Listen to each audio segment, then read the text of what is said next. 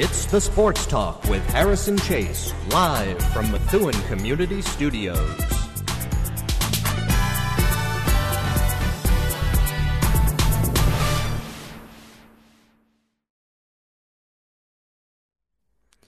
Good evening, everyone, and welcome to the Sports Talk with Harrison Chase on Merrimack Valley Public Radio, coming to you live from Methuen Community Studios. If you have a take or comment, feel free to call in by dialing 978-301-6877. That's 978-301-6877. Coming up at 5:15, I'll be joined by head coach of the Merrimack College Football Team, Coach Dan Curran, so you won't want to miss that interview again, coming up at 5:15. Getting into everything that has gone on in the past week, the New England Patriots have let go of Cam Newton. That's right, you heard me correctly, and I'll say it again. The Patriots let go of Cam Newton to get the final 53-player roster in. Unbelievable. And with that being said, Mac Jones will be the starting quarterback and is the future of the organization, the Patriots and Bill Belichick have said. Unbelievable. Who saw this coming? Oh, let me tell you, absolutely nobody. Nobody. Crazy. I was in absolute shock. I couldn't believe my eyes and ears when I heard this. I think it was Tuesday. I think it was Tuesday morning. Unbelievable. Just around 10 o'clock, maybe like 10:05, 10:10, it got out that the Patriots cut him. Unbelievable. Absolutely unbelievable. I was so happy. A lot of people were happy, actually, to be honest with you. There's been a lot of speculation, though, in the past week of why the Patriots got rid of Cam Newton. Nobody saw this coming. You know, a lot of people are saying, oh, it's because he wasn't vaccinated.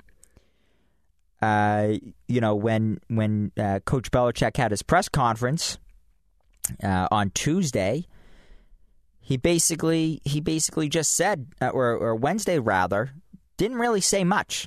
It was very unusual of what he usually does. Praises the player, says he always worked hard, etc. There was none of that. There was absolutely none of that. So, weird situation there, to say the least. So, it'll be interesting to see if anything else comes out. And if Cam Newton comes out to say something, in the future, if he might get picked up, by somebody, which as of now we're a week in, and that hasn't happened. So is he going to get picked up, and is the fact that he is not vaccinated going to have a big impact in his life? Is this it for Cam Newton? Is it over? So it's going to be very interesting to see what happens with Cam Newton, if anything else comes out. But also a week later, after he was cut, today, Bill Belichick came out and basically said, Cam was great, always did what we asked, The usual stuff that he usually says after a player, after they get, trade a player or cut a player, etc. So it was weird, and now that it's coming a week behind, it's also like, it's almost like, Bill Belichick has been listening to, talk radio or whatever it is, of all these people saying, oh, it's because he, wasn't vaccinated, and, here it is. And so maybe he said, okay, I'm going to put an end to it. I'm going to talk highly about him and just end it. So I don't know if that's what he was doing today, but it's just, it's very interesting, to say the least. It's very interesting. And, last week he keeps, bringing up the vaccine and vaccination status of players, and, did that have an impact on Cam Newton, etc. And, he said, if you look at the data, there are people that are testing positive for COVID that are fully vaccinated. So he's he's really, almost still covering for Cam Newton. So it's interesting to see this all unfold. And like I said, it's going to be interesting to see if Cam Newton gets picked up by anybody and if he says anything. Because all he said was in a Instagram or whatever post it was Tuesday morning after the news came out that, I'm not saying the exact words at all, but something like I'm okay, don't worry about me, I'll be back or something. Not be back in New England, but basically don't worry about me, I'm okay. So just very interesting, very interesting. And then also Tuesday, the Patriots also cut Brian Hoyer. So now let's get this clear. The Patriots are only going to have one quarterback? Because Jarrett Stidham's injured. He's not coming in until I think it's mid-season. So how is that going to work? Well, they had to make the 53-man roster. Okay, so they did. And basically Brian Hoyer is on the practice squad. That happened on Wednesday. So lots of things happening here that I don't think anybody saw coming. And at the end of the day, I mean, Brian Hoyer is not your backup quarterback. Absolutely not. So it's interesting. It was a very interesting Tuesday. I couldn't believe it. Absolutely couldn't believe it.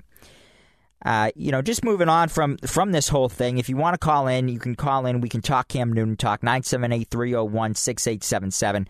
But announcing today, Patriots player Hunter Henry said that he does expect to return Sunday after injuring his shoulder. So that'll be interesting to see, if he plays and how he is after the injury. Speaking of Sunday, for the Patriots, they'll open up at home against the Miami Dolphins with a 4:25 starting kickoff.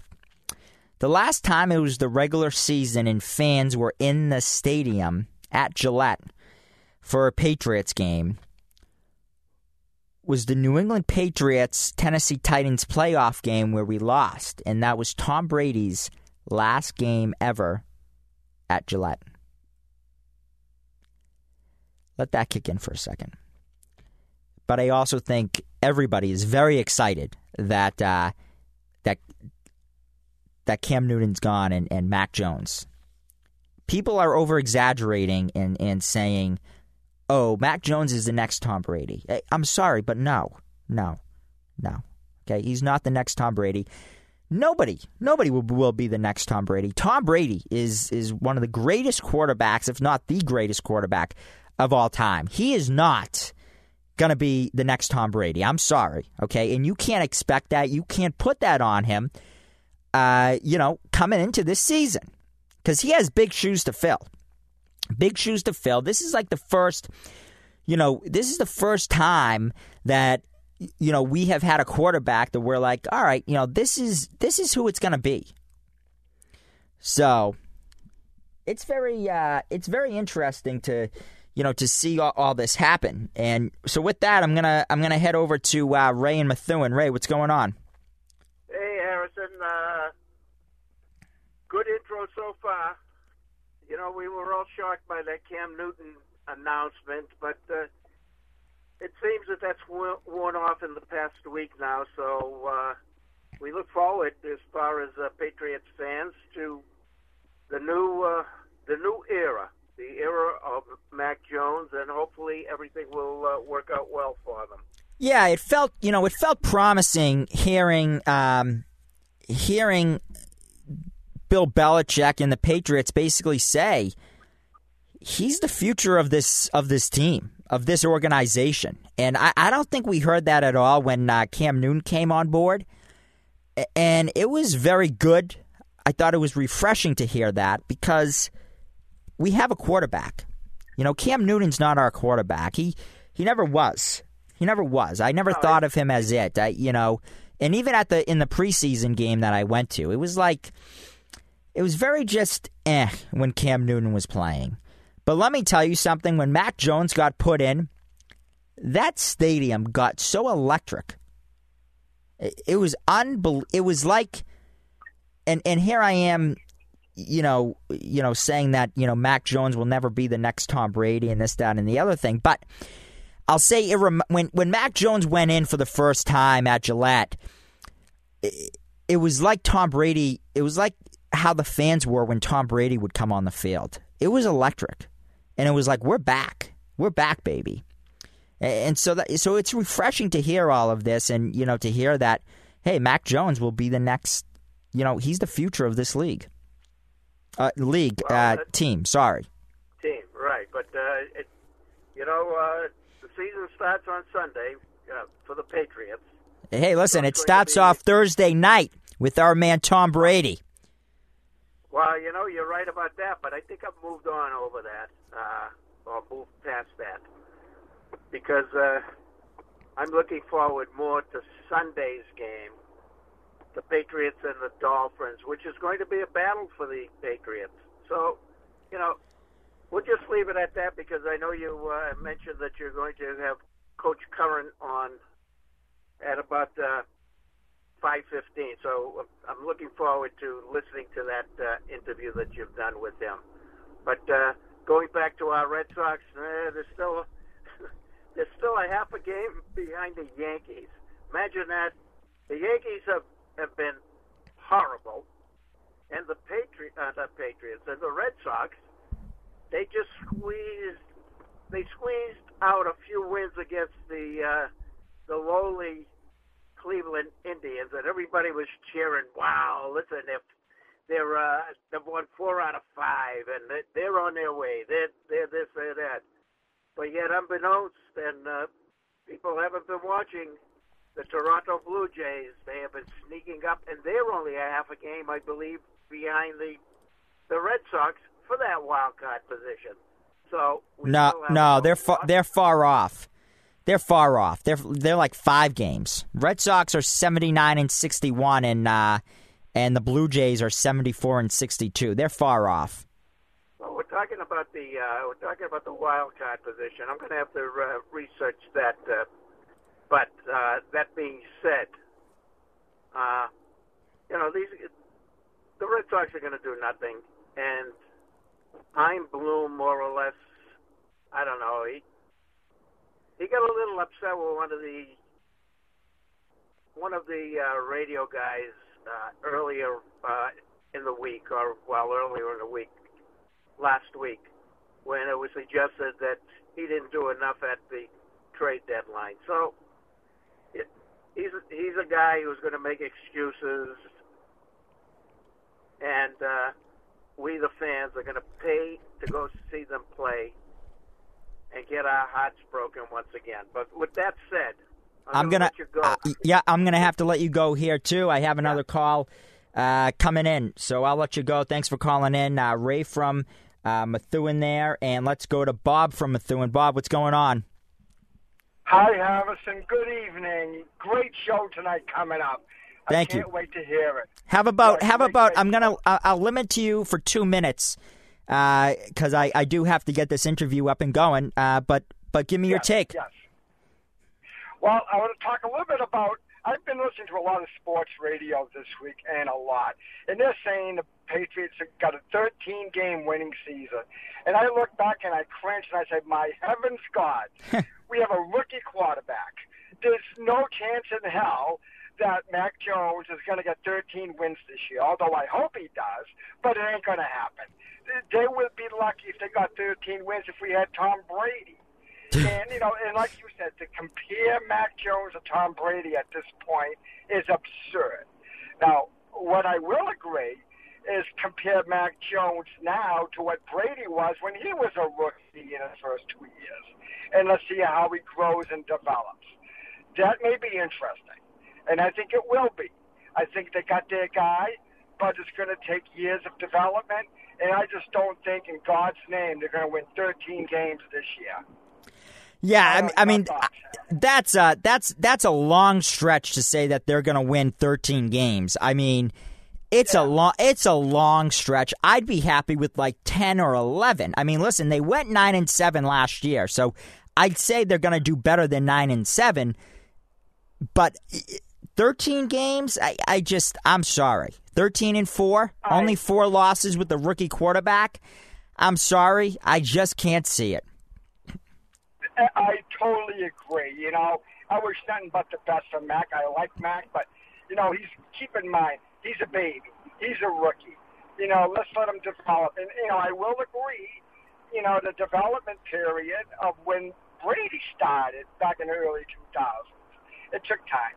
But, yeah, it's going to wait. As long as the Red Sox go, I hate to bounce over really quickly. I only got about 30 seconds left, is that I gave up on them for the division, but, you know, there might be a little breath of hope in the wild card division, you know, for that wild card. Right. I'm hoping there's 20 games. Just 20 games left. But what's killing them right now is not the bats, it's their defense. They're dropping balls. They're fumbling balls. I watched that Tampa Bay game the other day. The 5th inning, they had a 7-1 lead and blew it. Yeah. You know, and, you know, they're throwing balls all over the field. Yeah. You know, you may get away with that with the Orioles, but you're not going to get away with it with the Rays. Absolutely not, and I'm going to leave you at that, Bob. Thanks for calling in. I appreciate it. Very good. Good luck, Harrison. I look forward to this next segment. Yep, thank you. All right, so there's Bob from Methuen there, and again, you're listening to the Sports Talk with Harrison Chase on Merrimack Valley Public Radio, coming to you live from Methuen Community Studios, and now I'm going to be joined by head coach of the Merrimack College Football Team, Coach Dan Curran. I'm now joined by Merrimack College head football coach Dan Curran. Coach, thanks for coming on the show. I really appreciate it. Harrison, thanks for having me. Yeah. Coach, it seems like the past year and a half has all been a blur. Last season was probably one of the toughest seasons for you, dealing with COVID, and a long year for your players because usually your season is in the fall and the guys will get some time off before the spring activities start up. But last year you were practicing in the fall and in the winter because you had your season in the spring. How have you managed the past 6 months to be able to keep your guys fresh for the start of this season that is hopefully going to be somewhat back to normal? There's no question it was an unusual process. I mean, no one's ever really been through it before, so you kind of have to figure out as you go, and we certainly felt like we did a good job of that. The fall, we did practice, but there wasn't much continuity. We would practice for a couple and then would be shut down, and kind of like everyone else around the country, it was a work in progress. So limited access to the kids. You know, the winter now when the kids are home ends up being almost like a summer preseason deal, which was challenging because then we come back in the spring, you know, with limited time again with the kids. And quite frankly, the concerns you have in addition to timing and continuity and chemistry is just soft tissue injuries. And we had a good deal of that stuff that went on, but so did everybody else. But it was an interesting experience to go through, and I think in the long run, I think it could make us better. Number one, you get these guys valuable game reps, which you can't duplicate that anywhere else, no matter what you do in practice or your off-season program. You get a chance to evaluate your young guys.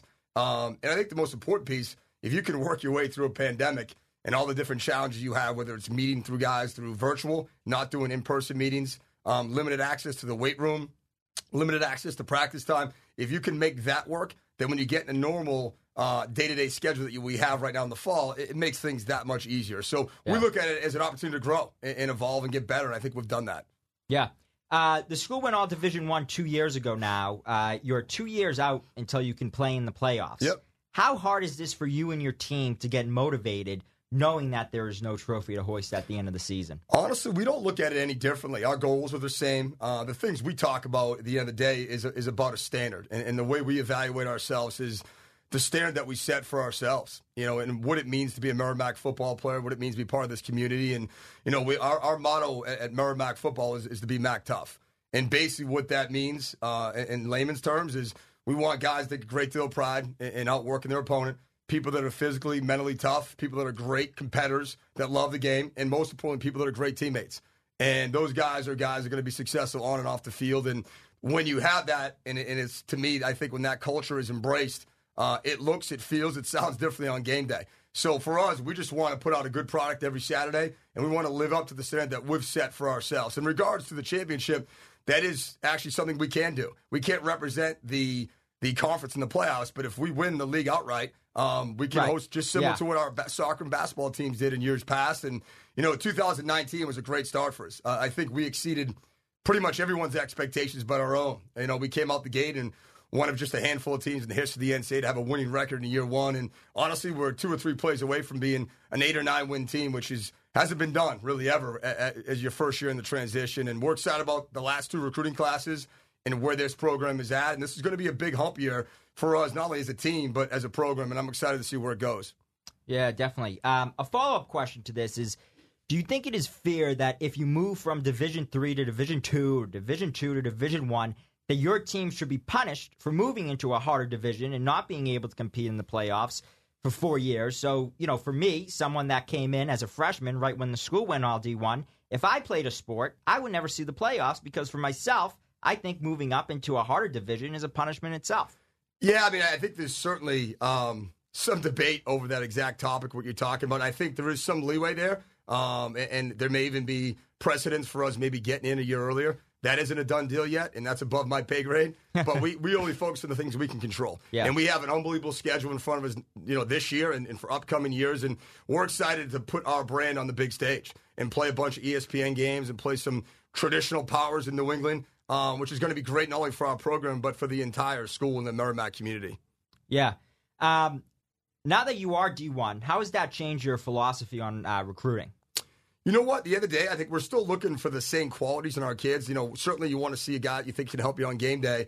But at least for us, and I can only speak for our program, is we want someone that's going to make our locker room better the minute they step on campus, regardless of what they do as a player.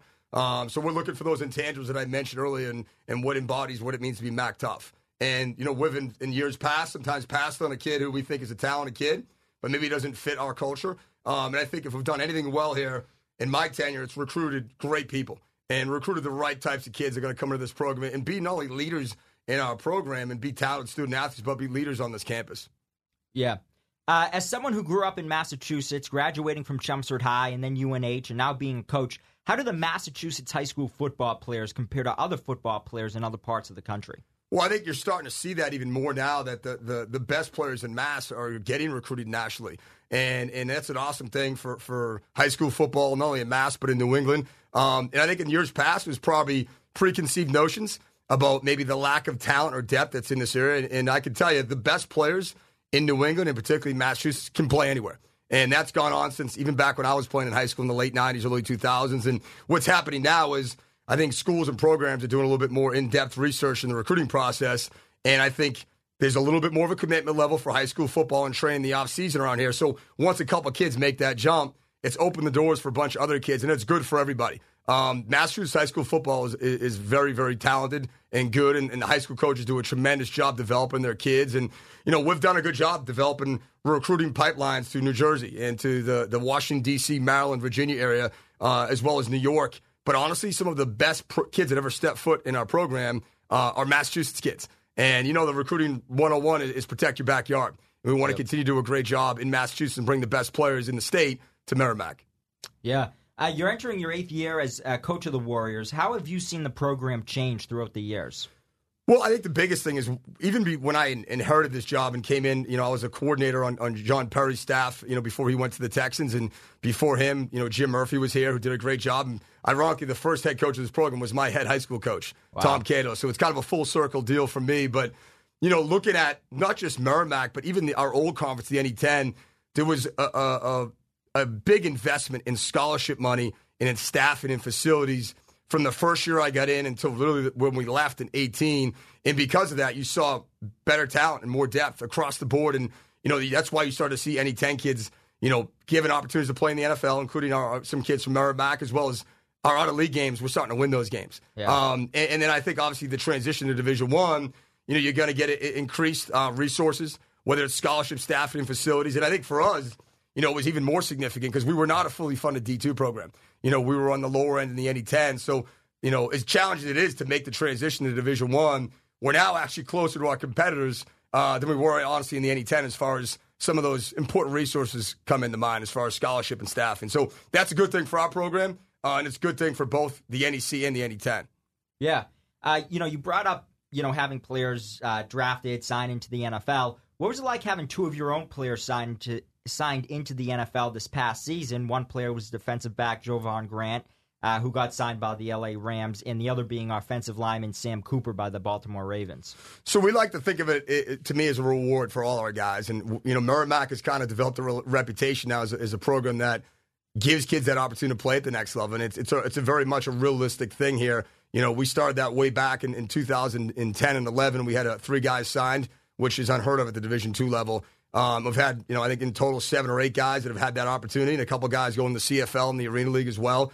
And, we've annually been able to put on a pro day and kind of utilize some of our past relationships that I had as a player with guys that I either played for or played with that are now in front office jobs or coaching positions in the NFL. And, at the end of the day, that just gives kids an opportunity. At the end of the day, it's still about them going out and performing. But I think because those kids have made the most of those opportunities, we've now developed a track record and a reputation where, our pro day now brings kids in from BC sometimes and Syracuse. Right. We had a kid come in from Notre Dame and Harvard and Holy Cross. And it's a great thing for our program. It's a cool thing for our players. And it's a great thing for the Merrimack brand.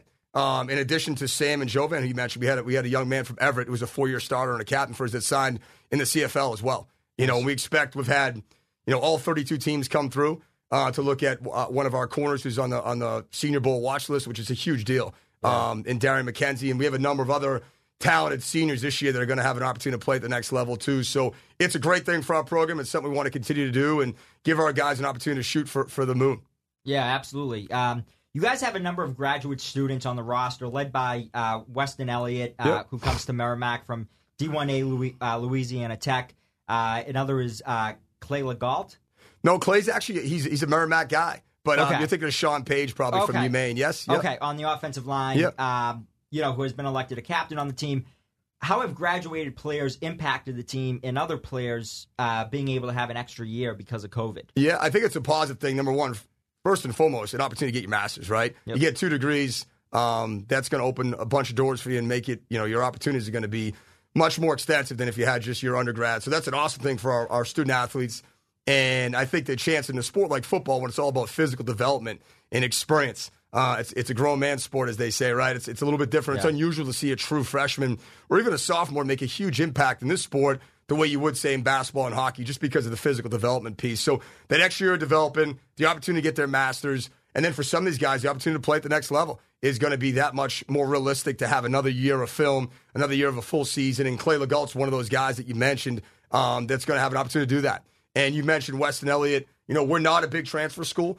We feel like we prefer to do it homegrown. That's kind of the culture of our program. But when we do go after transfers, we do our homework on guys, and we want to make sure we're bringing in not only the right player, but the right person in our locker room. And Sam Cooper's a great example of that. He's one of the best leaders we've ever had here, and he elevated everyone around him, including the coaches. And I think Weston is a guy that's come in the summer, really won over his teammates, earned their respect as well as the coaches, and he's worked really hard, and he's had a tremendous preseason camp. We expect him to have a good year, and he's been great for the younger quarterbacks in that room to develop and learn what it takes to be successful at this level. And the other individual you mentioned, Sean Page, who came in, was a starter for UMaine. He's another guy that we're going to plug and play and be our starting left guard, and he comes in with a ton of experience, and he's also got an opportunity to potentially play at the next level. And anytime you can bring in quality people that have experience, that are great players, it's a win-win for everybody. Yeah, absolutely. I think we're both lucky that we're part of a school that has over 99% vaccination rate. However, COVID is still very much a thing, no matter how much a community is vaccinated. What precautions have you taken and has your team taken to help prevent any possible cases in the upcoming season? Well, I think we got a firsthand experience on the things that we need to do. Maybe not to the same degree, but with how we handle the spring, just making good decisions. The simple things like washing your hands. Using a mask when we're indoors, limiting social gatherings, doing a great job of enjoying your campus life and having a little bit more of a traditional experience, but understand that we're not quite back to being normal and that we all have goals in regards to what we want to do with this football season. And more importantly, we look at ourselves as leaders on this campus. So there's a responsibility that comes with that, with holding up that standard that we mentioned earlier, and being smart and being responsible, and all those things come into play to hopefully minimizing any spread of COVID and allowing us to have a full season and allowing the campus to have a full academic year. Yeah, absolutely. Looking ahead to this season, where do you find the strengths of this year's team? The one thing I think that probably is the most overlooked piece, and I've brought it up in past interviews, is the jump up is more of a depth issue than it is necessarily a talent issue. I think the best players at my entire time here, and probably similar with Coach Perry and Coach Murphy and Coach Cato, have always been really talented. But the additional scholarship aid has allowed us to create more depth and competition in each position. So we feel pretty good about every positional group on the team. But I would say if you're going to pick, one or two groups, certainly the defensive backfield, even losing a Joe Van Grant to the NFL, and unfortunately Maverick Gamble, one of our graduate students, who's a very talented guy, is going to be out for the minimum of 7 or 8 weeks with a broken clavicle. We have what we think is 3 all-conference caliber corners, including Darian McKenzie, who we mentioned earlier, and Caleb Holden and Anthony Witherspoon. I think that's a talented group that we're going to look at to not only make plays on Saturday, but provide leadership for this program. And I'm excited to see what that group does. And I think, we got some young guys we're still developing on the D-line, but our starting group, when you talk about at least the bookends, the D-ends, I think those two are as good as anybody in the league. And Corey Hageman, who's a captain, and Nick Lennon, who I think could be the best D-end in the league. Both those guys are tremendous leaders, players, and teammates. And those are guys that really set the tone for our program every day. So those would be the 2 positional groups, I think, that stand out the most. But we're excited about a bunch of groups, on both offense and defense, and to see kind of where this thing goes for the entire season. Yeah, so you open up the season with 2 non-conference teams, this weekend home against St. A's and next weekend against Holy Cross. Yep. What have you heard about the other teams in the league? So, I think right now, at least from the media's perspective, and it's tough because, you don't always know. Some of the stuff the media focuses on is the skill position. Yep. But as you and I both know, that the games are won and lost up front. Right. But you look at some of the premier programs that have been consistently good and in the NEC year in, year out. And that's the great thing about this league is on any given Saturday, anybody can beat anybody. You saw that really the last couple of years that we played in it. Anybody can beat anybody. But I think Sacred Heart coming off a league championship with probably the best player maybe in the country at his position, certainly the best player in our league in Julius Chestnut. And then I think you look at Central Connecticut, who won the league in years past. They were 11-0, and we were actually their closest game outside of their FBS loss. And then you look at a Duquesne, and the coach has done a tremendous job really building that program from the ground up, and they're a program that gets a lot of FBS transfers. But, across the board from top to bottom, Bryant's better. Wagner's going to make a big jump this year. And I look at St. Francis, they were off in the years past. I think they're going to make a big jump. And then obviously our old rival in LIU, they're always a physical football team. So I expect it to be neck and neck. But those first 3 teams I mentioned, I think will be probably at least the ones that are favored going into the year. Now, what goes after that? I mean, a lot of has to come into play with whether it's staying healthy, competing, executing, all those things. And that will play itself out over the course of the fall. Yeah, absolutely. So last year was a year like no other, minimum fans in the stands. What's it going to be like to take the field again tomorrow with your team in front of a full crowd? I think the kids have been raring to go. First of all, to hit someone besides themselves, right? I mean, we've been getting after each other pretty good, and I'm sure most teams across the country feel the same way. But, I think college football, when you think about college football, it's not just competing on the field. It's all the things that come with it, with the experience. With the band, with the fans, the atmosphere, playing in the fall. It just feels right. It feels different. It's a special experience if you've ever been a part of it, whether you are as a student, a fan, alumni, or a player or coach. And it's something that our kids and our coaches have been looking forward to for quite some time. And we're really excited about, getting to go here against St. A's tomorrow afternoon. Yeah, well, Coach, I'd like to thank you for coming on the show. I really appreciate it. Good luck this season, and hopefully we can do it again soon. Harrison, appreciate you having me. Look forward to touching base soon. Yeah, absolutely. Thank you. Take care. All right, so there you have it, my interview there with head coach of Merrimack College Football, Coach Dan Curran. Coach, thanks for doing the interview with me. I appreciate it. Always appreciate it, and hopefully we'll have you back soon. Again, you're listening to the Sports Talk with Harrison Chase on Merrimack Valley Public Radio, coming to you live from Methuen Community Studios. All right, and if you'd like to call in, 978-301-6877. That's 978-301-6877. And with that, let's go to John in the car. John, what's going on? Hey, what's up, Harrison? Not much. Did you happen to catch that video of the Wisconsin game?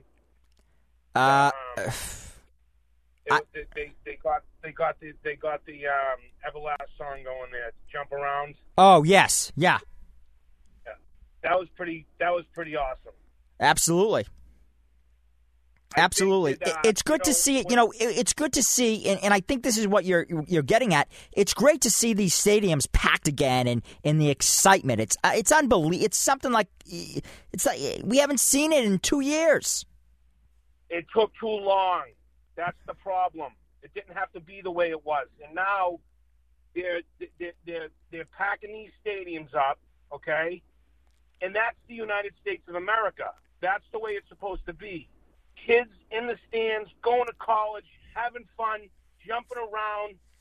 You know, that's what it is, man. And it was just, I watched it, and I probably showed it to 12 different people. It was very touching, and I enjoyed the video very much. So yeah, and just to feed off that, even us, back at Merrimack College, my last question with Coach Curran was, what's it going to be like to go out there in front of a full stadium? Something you haven't had in 2 years. 2 years. And, he was ecstatic about it. And to be there was unbelievable. Just to be back with everybody was great. Not even a full stadium, just people, having a guy heckle somebody or just feel alive again. I mean, it's gone on for so long that it's just to see you can actually feel the electricity, not even by being in the stands, just by watching on TV. And I don't know, it seems like the play's got a little bit more of a hop in their step. Absolutely. They feed off of it. They feed off of the crowd energy. They really do. It's oh my God, how awesome would it be just to be at that Wisconsin game or in Virginia Tech when they play Enter Sandman and they're all going bananas.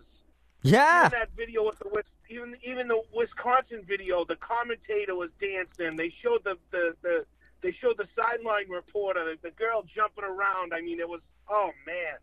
That was I got goosebumps. That was really awesome. So hey, it's gonna be good to be back at Gillette too on Sunday with a packed stadium. And by the way, not even to just be a part of that, but then let's wait 4 weeks to have Brady come in.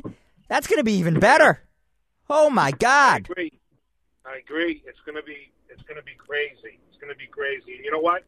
You're gonna probably see a few more videos like that before, the next couple of weeks with these openers. And, they said something like 641 days since we did this or something. Yeah. That's what they said.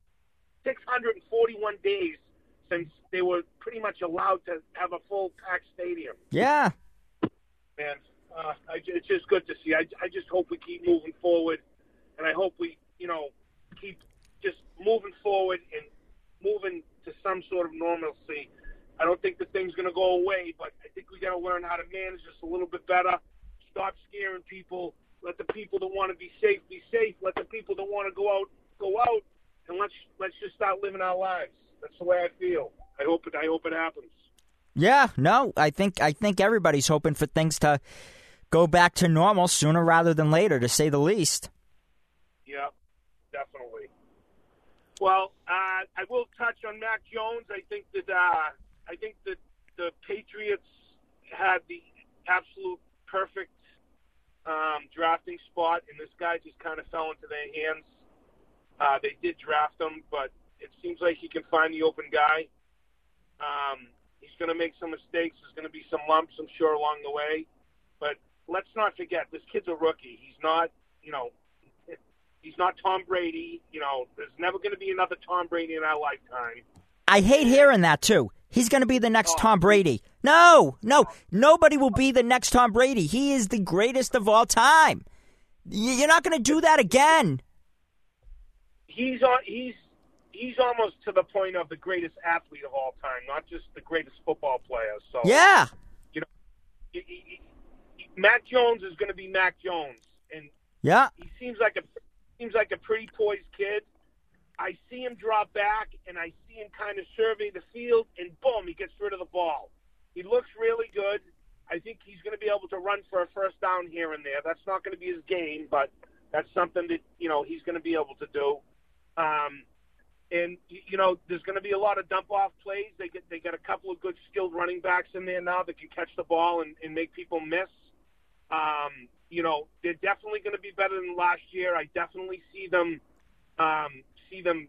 making the playoffs. But it's all going to be depending on. I think they're going to have a pretty good defense. I think it's going to be really good, actually, and I think it will all depend on their defense to see how far that they go into the playoffs. And how awesome would that be? Like a Tom Brady, Mac Jones Super Bowl. Wow. Well, unbelievable. And you know what? We're gonna get it. We're getting that. We're getting that this in 4 weeks. I mean that game right there. It is the Super Bowl almost. It is. I can't wait to see the ratings and just it's gonna be something that I don't think anybody has ever seen or experienced before. I mean, this is it. Belichick versus Brady on two different sides of the field. This is it. And then if they're both in the Super Bowl together, oh my God. I know. Forget about it. I know. I agree. This is one of the, this is probably one of the biggest games in New England sports history. I mean, sure how about sports? How about sports history? It could be, sports. The only thing is it's the regular season game. If we put it in the playoffs, if we go to the Super Bowl, well, if it's history. Super Bowl sports history, you're right. But okay, but because of the regular season, okay, I understand that. Yeah, you want to say biggest regular season game of all time? I'll jump on board.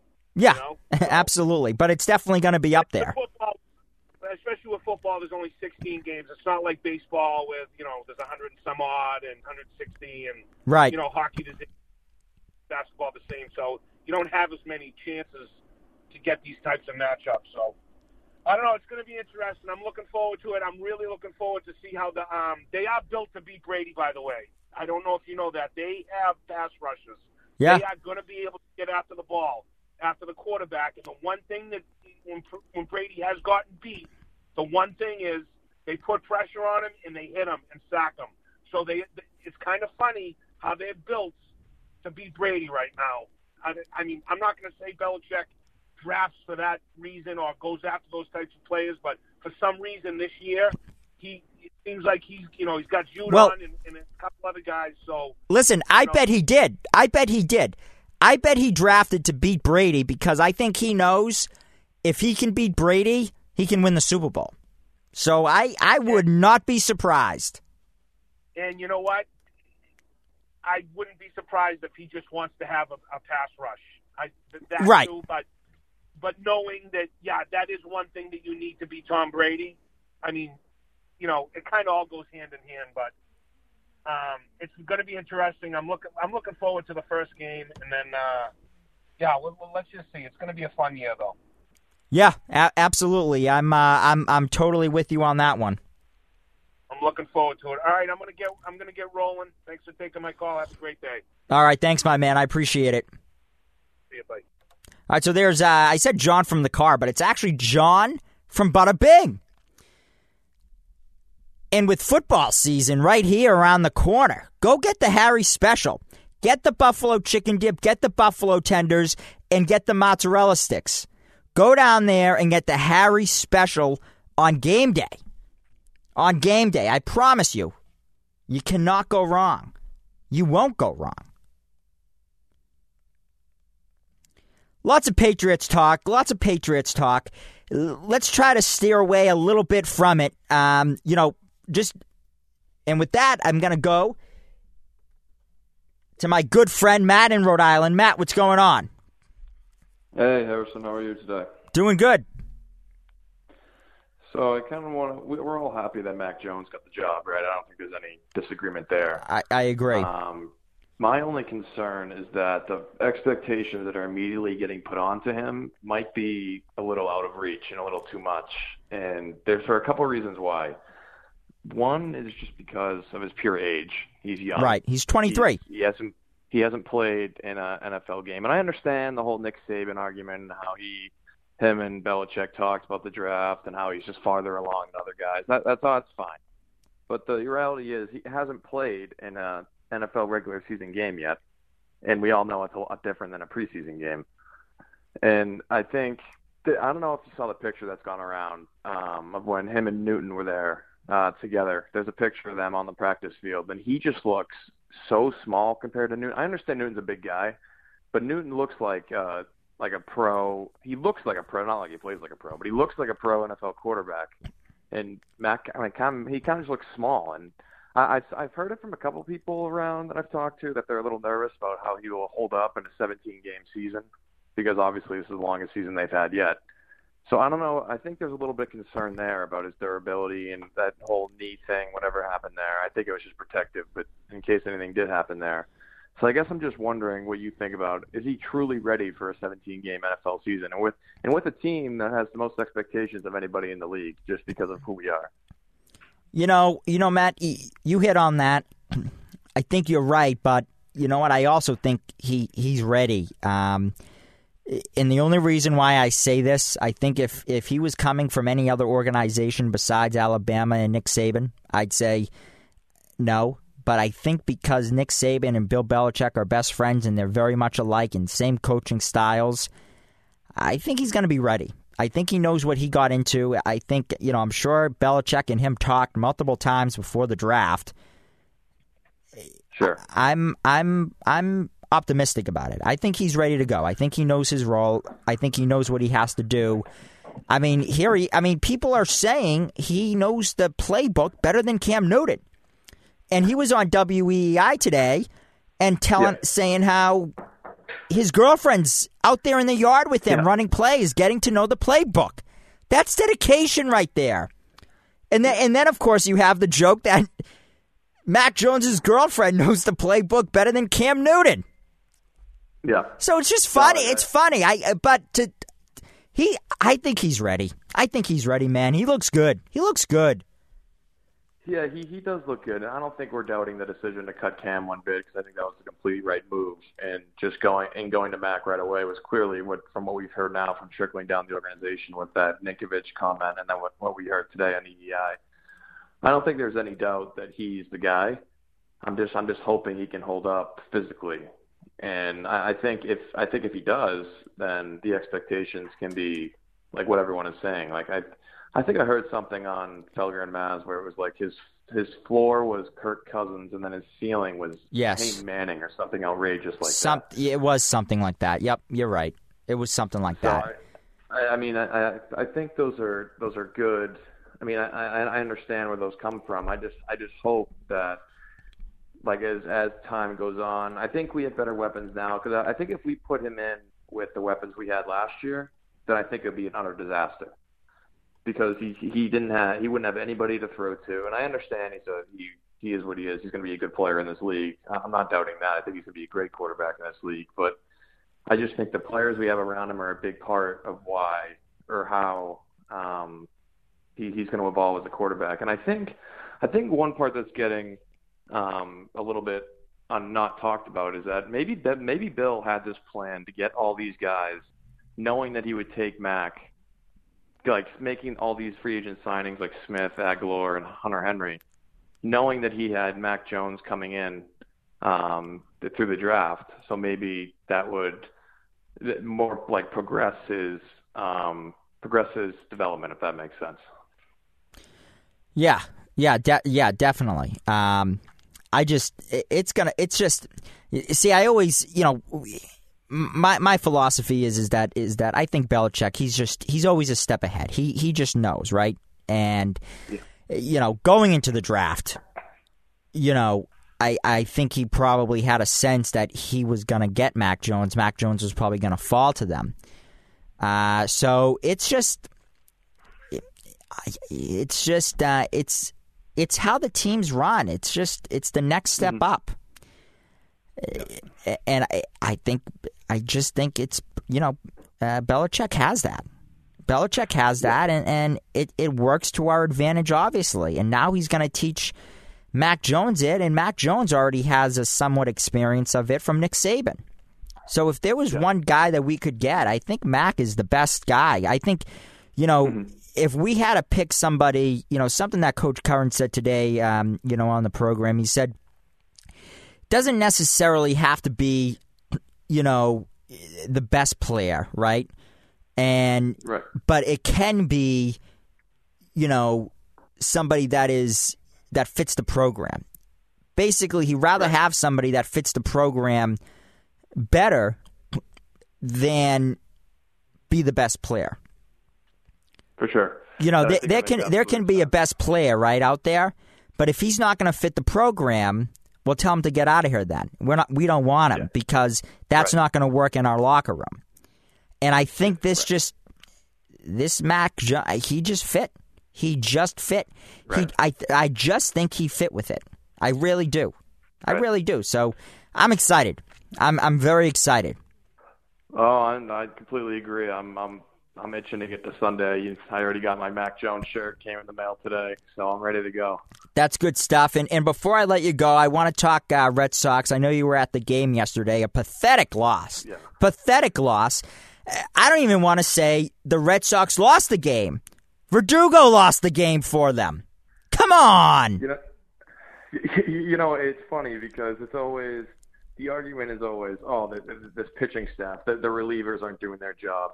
Well, yesterday just proves that they are playing the sloppiest baseball I think I've ever seen. And I've been to a couple games this year, like 5 or 6, and it's pathetic. Yesterday was just, I was telling the people I was with, I was like, this is the worst loss that I've ever seen. It was 6 unearned runs that they gave up. That pop fly to Verdugo in center field with Chris Snell on the mound when that inside the park grand slam shenanigans happened, and then that inside the park home run in the 9th. That was the worst I've ever seen the defense being played. And you should have heard the stadium there. It was they let him hear it for sure, and it was well deserved, honestly, because it was terrible. I think they ended up with 4 or 5 errors, which is completely inexcusable. And I don't know if you follow Jared Carrabis, the Barstool guy on Twitter for the Sox. Yeah, I do. He ripped into him too. He was like, I don't even know what to say. Like, this is the worst loss I've ever seen, and it was true. I mean, it was sad. I mean, you go up 7-1 in the second inning, and it's oh great, we're good. We got Chris Snell on the mound. This should be no problem. Yeah, that was not the case. It was sad. There's no other word to describe it than sad. Yeah, you're right. It is sad, and I think what is even more sad is that I think, if we won that game yesterday, that would have been some great moment. If we won that game yesterday, I think a sweep was not far away. I don't, because we have that positive momentum, winning game 1, coming off of 2 previously wins, winning the last 2 of the series against the Rays the previous week. So you win the last 2, you win 2 against the Indians, you lose 1 against the Indians. All right. And then you go in, you play the Rays. If they beat the Rays that game, I'm telling you, they could have swept it. They could have swept it. And then they have a day off, well-deserved day off Thursday before they play the Chicago White Sox for a 3-game series. They could have gone on a big roll, I think. I really do. And they just blew it. I hate saying they because they really didn't. Verdugo blew it. Yeah, you're definitely right there. And the worst part is the Yankees are scuffling big time right now. They could have picked up a much needed game, moved into first place in the wild card, and they could have expanded it even more if they, like you said, which I think they could have swept the series. I mean, they're a half a game behind the Yankees. They're right there, and it's almost pathetic to think that they're still in reaching room and that they're still in the playoffs. It's crazy. It's pathetic. Absolutely mind-boggling. They don't deserve it. They don't deserve it. I'm sorry. The way they have played, they don't deserve it. I was pretty optimistic after this past week, after they won the last 2 against the Rays and then won, 2 against the Indians. I'm like, all right, they're on a 4-game winning streak. We're doing good. 1 loss to the Indians, fine. Okay, fine. 4 out of the last 5 games you win, fine. Okay, but then we lose yesterday, and it's just it's heart wrenching. And they can make all the excuses they want, saying that they have all these guys out with COVID. But 5 errors in that defense by Verdugo as a everyday player is just it's crazy to me how people try to make excuses for them. Because that's absolutely no excuse for that loss. No matter who you had on playing in the field, it's just bad. I mean, aren't they professionals? Aren't they professionals? Yeah, right. They get paid to do this. You send a kid out from the Little League World Series, and he wouldn't drop that catch. Come on. No, it's all well-deserved frustration and just anger towards the team, because it looks like they're not even trying on defense. It almost looks like it's that bad. And something I haven't mentioned yet, Matt, is that they had COVID. They're in the middle of a COVID outbreak, right? And they win these 2 games against the Rays without one of their, if not their star players, Xander Bogaerts, right? Yep. I mean, right. Man, I thought they were on a roll. And in fact, they lost their last 2 games the first 2 games against the Rays while the COVID thing's kind of right in the middle of it. And I'm like, we might get swept, right? I'm like, this is it. Like, we are now officially done. And then they win 2 games against the Rays. I'm like, oh my God.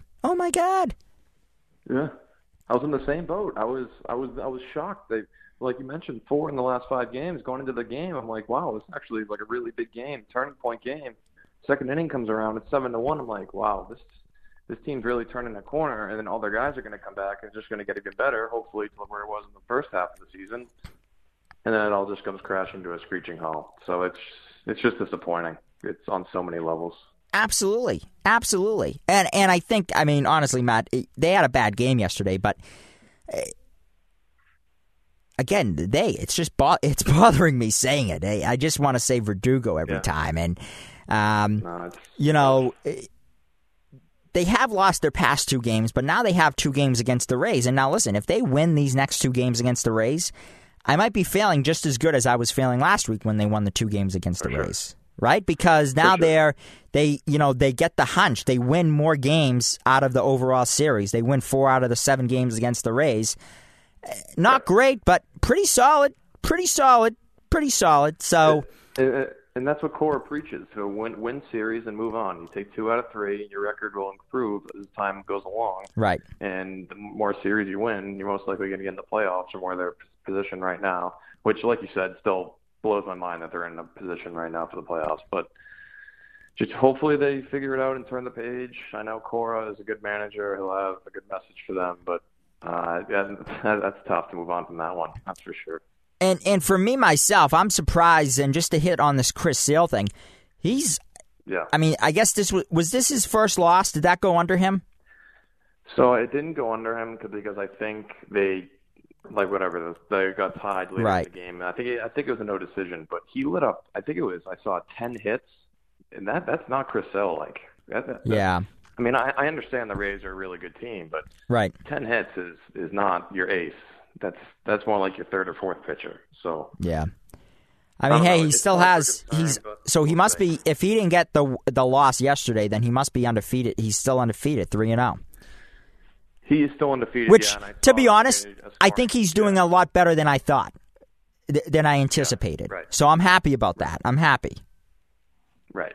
And I think those 4 unearned runs, when Verdugo dropped it, they did change it to unearned runs. So it really was only a one earned run and just about, I think, 3 2/3 of 4 innings pitch. So, I mean, by the stats, besides the hits, I mean, he didn't pitch that bad. I think he had 7 strikeouts and that 1 earned run. But the 10 hits is really what freaks you out. So we'll see what happens when he pitches.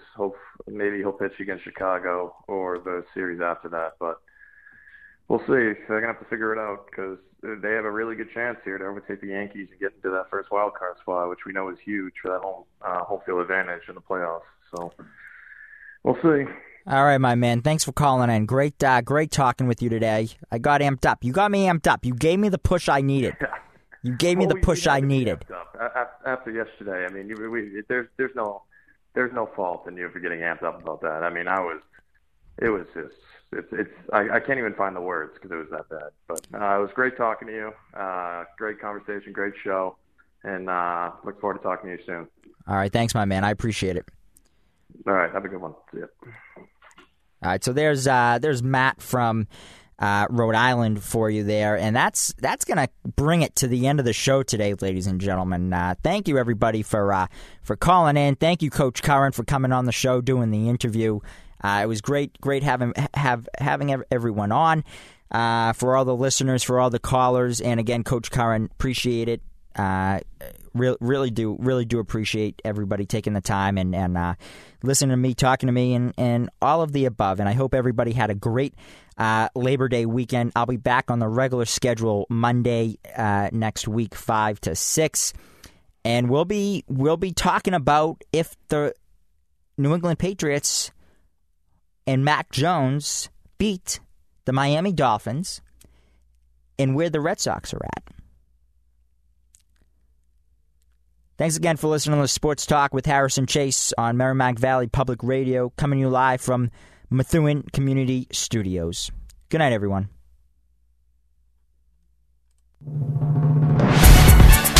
You've been listening to The Sports Talk with Harrison Chase, Mondays at 5, only on Methuen Community Studios.